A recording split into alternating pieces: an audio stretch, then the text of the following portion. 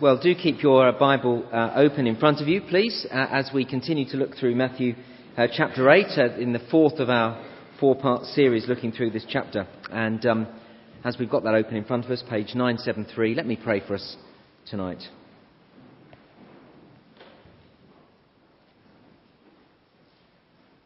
We've sung, Lord and God, let all I am adore Jesus, live for him, laying all I am before him, taking up my cross, giving all I have. And having sung those words earlier in the service, we ask you now to save us from singing empty words. We ask you to rescue us from hypocrisy. And we ask that by the power of your Spirit, we would live what we've sung, that we would have the Lord Jesus as everything in our lives, and his priorities would become our priorities. We ask it for his name's sake. Amen. Well then, it's Matthew chapter 8, verses 28 to 34. Every decision that we make demonstrates what we most highly value. Have you seen the film The Devil Wears Prada? It's some of you, it's a bit of a chick flick, but I went anyway. And it's all about the fashion industry. It's a film all about decisions and priorities. Anne Hathaway, who plays Andrea Sachs, makes a whole series of decisions that affect her relationships and indeed her whole life. Now, it may not be quite Hollywood in our lives, of course it isn't, but every decision that I make, that you make, demonstrates what we most highly value. When I stay late at work, having promised that I'd spend time with my children, it says something about what I value, about what my priorities are. When I accept an invitation to the theatre, having previously promised to spend the day with someone else, I say something. My decisions reveal my priorities. Indeed, just have a look at my diary and my credit card bill. Because I'm actually not asking you to do that. It's just my priorities will determine how I use my time and my money. And quite frankly, how I live the whole of my life. Priorities are revealed in the way students use their gap years. I asked one Christian student why he was going to travel in his gap year. I asked him if he'd considered using the year to serve Jesus Christ. His answer was very revealing. First, let me travel the world. I've got the rest of my life to serve Jesus. Now, you see, at that point, whatever he said about following Jesus, his decision revealed that Jesus was not his priority. Let's go to the other end of the extreme, shall we? What about people in retirement? How do you use your retirement? Is this the opportunity to have a long weekend, a really long weekend? I know you still, all people who are retired tell me they've never been so busy. Or do you say, I'm going to serve Jesus with this time that I have? I regularly meet people who are reluctant to agree to teaching in Sunday school for or the youth group because they want the freedom at weekends to do other things. The way we fill our time discloses our priorities, doesn't it? Well, we'll see this evening that Jesus expects to be our first priority. He expects his priorities to be our priorities if we're going to follow him. Now that's the issue here in Matthew chapter 8, verses 28 to 34. Before we leap into this story, let me take you back to last week's passage. If you were here, you'll remember how Jesus met two men. The first, a lawyer, verse 19. He was an enthusiastic man, ready, in his own words in verse 19, to follow Jesus wherever he went. The second man could not have been more different. He said to Jesus, verse 21, Lord, first let me go and bury my father. Lord, I want to follow you, but there's something else I must do first. Now that sounds a lot like the student and his gap year, doesn't it? Here's the kind of man who always puts other priorities above following Jesus. See, I've met people like this. You have too, I'm sure. People who are persuaded that Jesus is the Son of God. Persuaded that they need forgiveness. Persuaded that Jesus is the truth. And yet they say, before I follow Jesus, I've just got something else I must sort out. And there are Christians like this as well. You see, the striking thing about verse 21 is that this man was a disciple. So Jesus says to the Christian, I want to control your business affairs and your money. And this man says, first I must get my children educated. I must finish paying the mortgage on the house. Jesus says, I want your time. I want regular commitment from you on a Sunday. And this man says, well, actually, that's very difficult for me. The weekends go by so quickly and I really can't give you Sunday, Lord. I'll sort it out in the next year or so, then I'll be your servant. First I'll do this, and then. That's verses 21 and 22. I think the key word in verse 21 is first. What do we put first? As far as Jesus is concerned, we must, if we're following him, we must put him first. So, verse 22, Jesus says, follow me. Put me before everything else. Except that isn't what Jesus says in verse 22, is it? You see, if he'd said that, we wouldn't have batted an eyelid. We might have felt challenged, but we wouldn't have batted an eyelid because we know that Jesus should come first. We know the first commandment. I hope we do anyway. I am the Lord your God who brought you out of Egypt, out of the land of slavery. You shall have no other gods before me. We know Jesus should come first. But that isn't actually what Jesus says here. See, verse 22, it is really very shocking. The disciples said, Lord, first let me go and bury my father. Jesus told him, follow me and let the dead bury their own dead. It seems so harsh and unloving, doesn't it, verse 22? After all, this man does have a case, doesn't he? He's not the kind of man who's just making excuses. He's not asking for a few weekends off to visit his friends or for a gap year to travel the world. He's talking about burying his father, for goodness sake.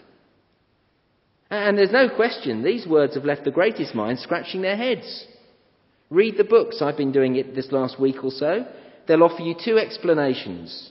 Either the man was asking for the time needed to bury and mourn his recently deceased father, or else his father was aged, not yet dead, and the man was waiting for him to die and be buried before he would consider following Jesus more closely. Now, when you listen to the second, you think, oh, well, if that's what it was, then no wonder Jesus gave him a hard time. Well, it's no good guessing which one it was because the text doesn't tell us, you see.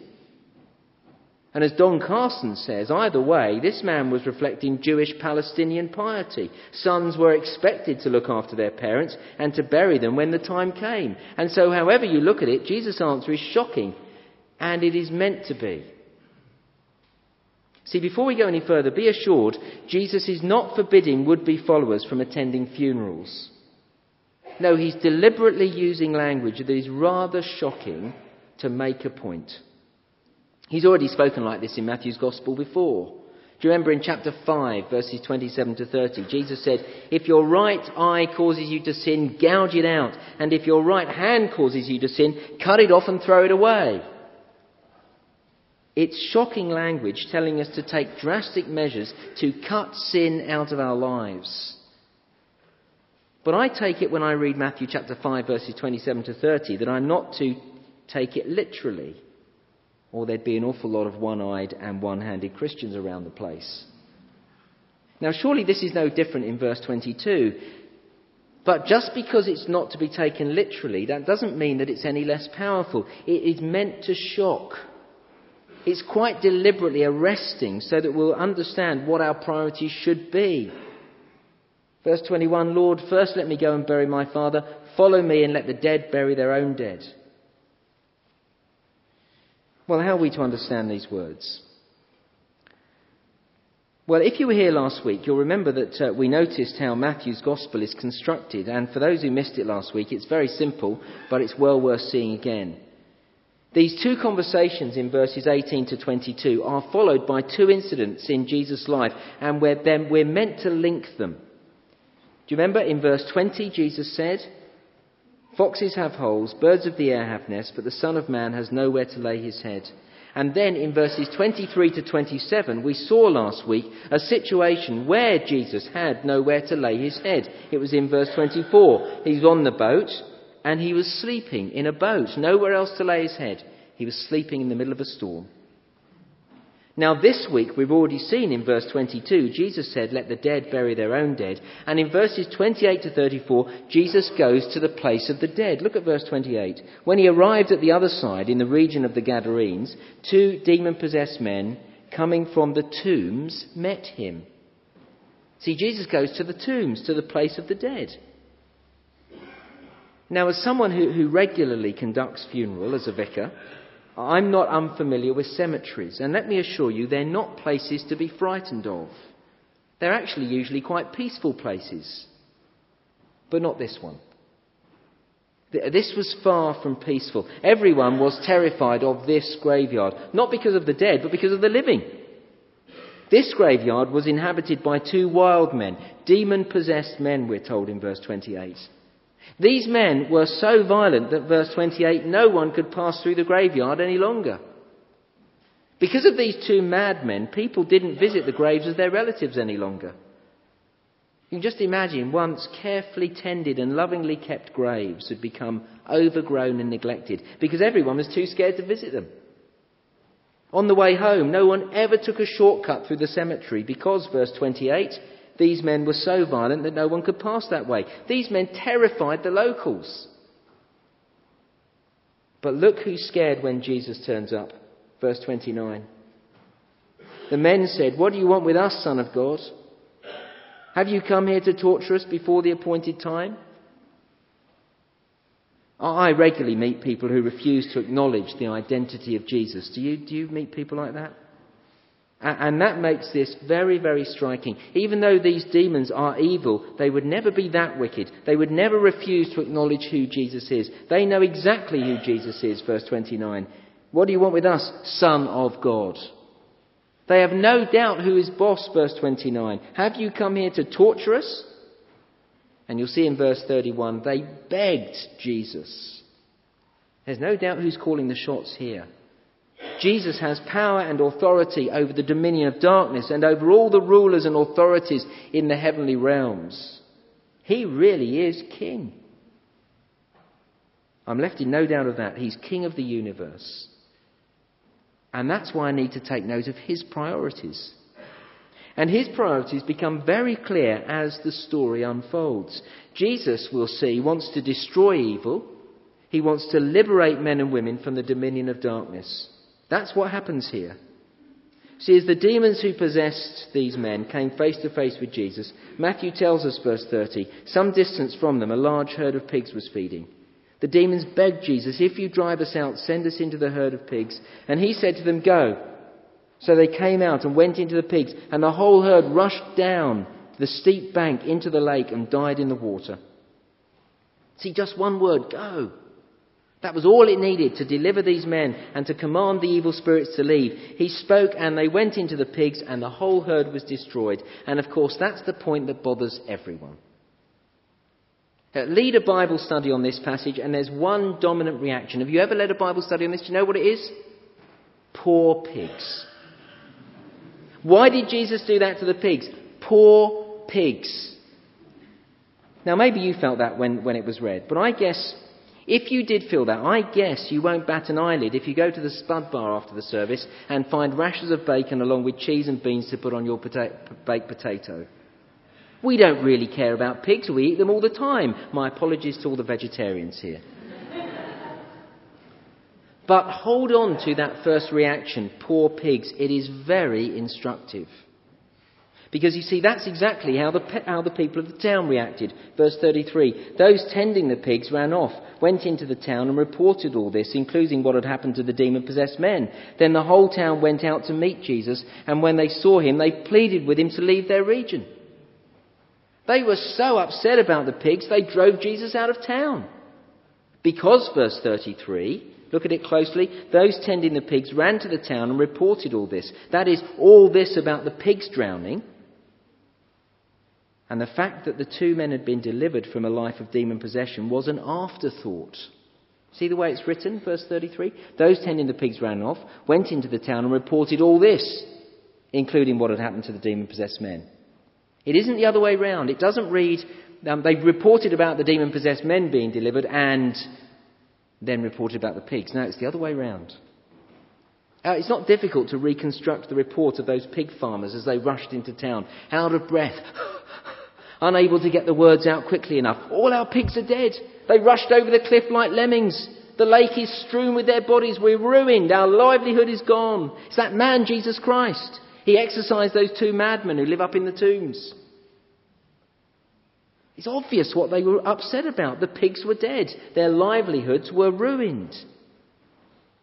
And it's obvious they didn't care for the two men who'd been delivered. Otherwise, they'd have asked Jesus to stay. Wouldn't they? They'd have thanked him for all that he'd done for these men and for that matter, for the town. ridding the town and the graveyard of these two madmen. But no, they put pigs before people. Income before individual. I think that's the real rub. See, Mark tells us that 2,000 pigs drowned that day. It was huge financial loss. No farmers' subsidies. No insurance claims. And even if there had been, the small print would have given the insurance company a way out. This was, after all, an act of God. No EU compensation coming their way. These pig farmers lost everything and they were livid. And again, let me ask you how you feel as you read that. My guess is that even if you are an avid bacon eater and you don't find yourself sentimentally saying poor pigs, my guess is when you think of the business these men lost, you may well have sympathy with the pig farmers, do you? I did as I was preparing this. All week I was thinking, yeah, no wonder they were angry. It does reveal our priorities, doesn't it? We have sympathy with those who've lost material possessions because that's where our priorities are. Now, if you're connecting with me at that point, just listen to the story as told by the two demon-possessed men. See, for years they'd done nothing but rant and rave. If you dared get close enough, you'd have seen the evil and the terror in their eyes. But Mark tells us that after Jesus had delivered them, they sat calmly and in their right minds. And so quite rationally, and I guess with a tear in their eye, their version of events would have gone something like this. Our lives have been transformed. Since we met Jesus, we have a life. We can return to the village, to our families. Life is worth living again.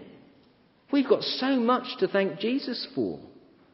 Driving out those demons into a herd of pigs demonstrated to us just how powerful those demons were, and how many there were, and how awesome Jesus is. There is no doubt he saved our lives. Question: are you still saying poor pigs? Or poor pig farmers? Or are you rejoicing that Jesus delivered these poor men? What do you think? 2,000 pigs for 2 men. Do you think that was a good swap? How we answer demonstrates something of our priorities and how much men and women mean to us. This event certainly tells us how much men and women mean to Jesus. 2 men for 2,000 pigs. Certainly tells us his priorities. Jesus is for life. Jesus puts people first. For the people of the town. Verse 34 tells the whole story, doesn't it? When they saw him, they pleaded with him to leave their region. They saw that Jesus sorted these men out, but they also believed that he destroyed their property, their livelihood. And they looked at the balance sheet and they asked him to leave. 2,000 pigs, 2 men, get out of here. They were more bothered about the pigs, more bothered about their livelihood. Do you see what a powerful story it is for us to read? Because it shows us that Jesus has got his priorities right, that he is for people and for life. And if you entered into the story as I did while I was preparing, it shows us how perverted our own priorities are. Because I sided with the pig farmers on several occasions this week. Now, like them, you see, we're more concerned about financial gain than we are for the souls of men and women. We have wrong priorities. And that's what's going on in verses 21 and 22. Do you see how they're linked now? Verse 22 is not a harsh, unloving statement. We've just seen Jesus is for people. Jesus is for the well-being of individuals. He is for good, not for evil. Jesus has the highest regard for human life. Jesus' priorities lie with the eternal destiny of men and women. Whatever's going on in verse 22, he is not against us when he says, "Follow me and let the dead bury their own dead." When Jesus demands that we put him first before anything else, even before making funeral arrangements, he does it because he loves us. And he does it, I think, because we so easily kid ourselves into thinking that there are more important things in life than serving him. Do you not find that every day? every day of my life, I think there are more important things than following Jesus. Don't you find that? Don't you struggle with it? Don't you have everything crowding in? You look at the adverts and the things on telly, it all grabs your heart. Liverpool or Man United, as if that matters. Leeds United, that's a different matter. No, but you see the point. It just kind of grabs hold of us, doesn't it? Jesus' words in verse 22 are meant to shock us because we need shocking. Because everything else becomes more important. These words are meant to shock us, to show us that rather than following and serving Jesus, we so easily hide behind worthy things, like our family. Well, I'm just serving my family, Lord. I'm going to put them first. Or respected things like our career or our education. But to be a disciple of Jesus means putting him first. Of course, when we put him first, then he says, honour your father and mother, doesn't he? It's my guess that had this disciple put Jesus first, then Jesus would have turned to him and said, honour your father, go and do the right thing, go and bury him. But you've got to get your priorities right first. You've got to put him first. Our temptation is always to put other things before Jesus, and even before other people, actually, and not least of all financial gain. And what is so shocking is that these words are said to a disciple in verse 21. See, how does this work out? It's not difficult to think of the Christian parents who pray for their children to become Christians. And maybe after much prayer and years of worrying, their children go away to university and they're still not Christians, and then they go on a Christian Union house party and they're gloriously converted. And the Lord becomes everything to them. And the parents are delighted. Until the day comes when they tell their parents that they're going to give up their medical studies to become overseas missionaries. And to say the parents are devastated is no exaggeration. These are Christian parents. Oh, they wanted their children to become Christian, but they had other priorities for them. These are not made up scenarios. That really happens. When push comes to shove, when it really matters, are our priorities Jesus' priorities? It's a big issue in the world of work as well, isn't it? I was really impressed with a young woman in her early 30s when she came in a defining moment in her career. She came to see me a couple of years ago. She was given the possibility of a partnership in the firm she worked for. It's a big opportunity. And she asked to meet with me to discuss the decision. I really just listened to her. Didn't need to say anything. She said it will mean longer hours. It will take more of my mind time, more of my energy. And then I was really encouraged and challenged when she weighed up the situation. She says, taking this promotion would mean less time to be involved in the church. I don't think I want that, she said. Now, I'm not saying that there's no place for promotion, there's no place for getting on in the world. I'm not saying that at all. I was just impressed by the way she was working it out. She was thinking about her priorities. Jesus says, follow me and I'll change your priorities and transform your life. It's not an easy option. He will give you his priorities. What are his priorities? What have we seen in the story? It is the gospel priority of liberating men and women from the dominion of darkness. Does that rule every decision I make? Every decision I make. Because you see, my problem is I'm just like the pig farmers. I'm more concerned about me and my livelihood and my well-being. And so I have to keep grappling with myself and getting hold of my heart and saying, every decision I make must be to be driven by Jesus' priorities, the gospel and men and women who are going to hell without him. Jesus is about living your life to bring life, spiritual life, eternal life to men and women, and leaving the spiritually dead to bury the dead. But I will only make Jesus' priorities my priorities when I believe that Jesus is for my good. And that's what this story does. As I read it again and again, I see Jesus is for my good. He is for life. He is for people. Otherwise, his commands will seem harsh and unfair. Another disciple said to Jesus, Lord, first let me go and bury my father. But Jesus told him, "Follow me and let the dead bury their own dead." Let's pray together.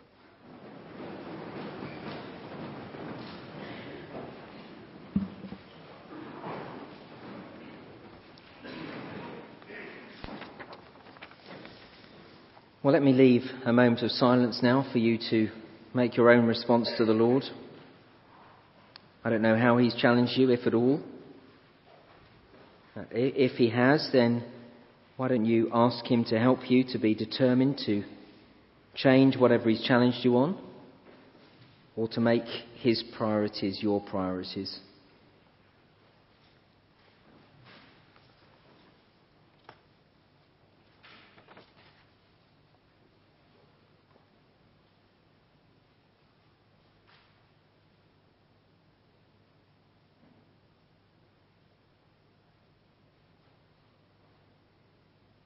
Pigs or people,